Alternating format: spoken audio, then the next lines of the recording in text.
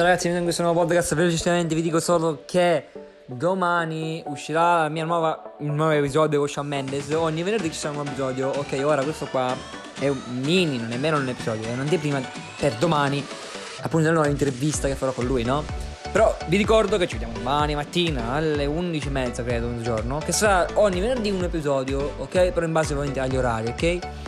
Io vi dico solamente che giovedì non usciranno episodi. Questo è un'anteprima per dirvi solo che ogni venerdì uscirà un episodio con Shawn Mendes e altre canzoni. Ragazzi, che dire, ci vediamo domani. Buona visione e buon ascolto. Ciao.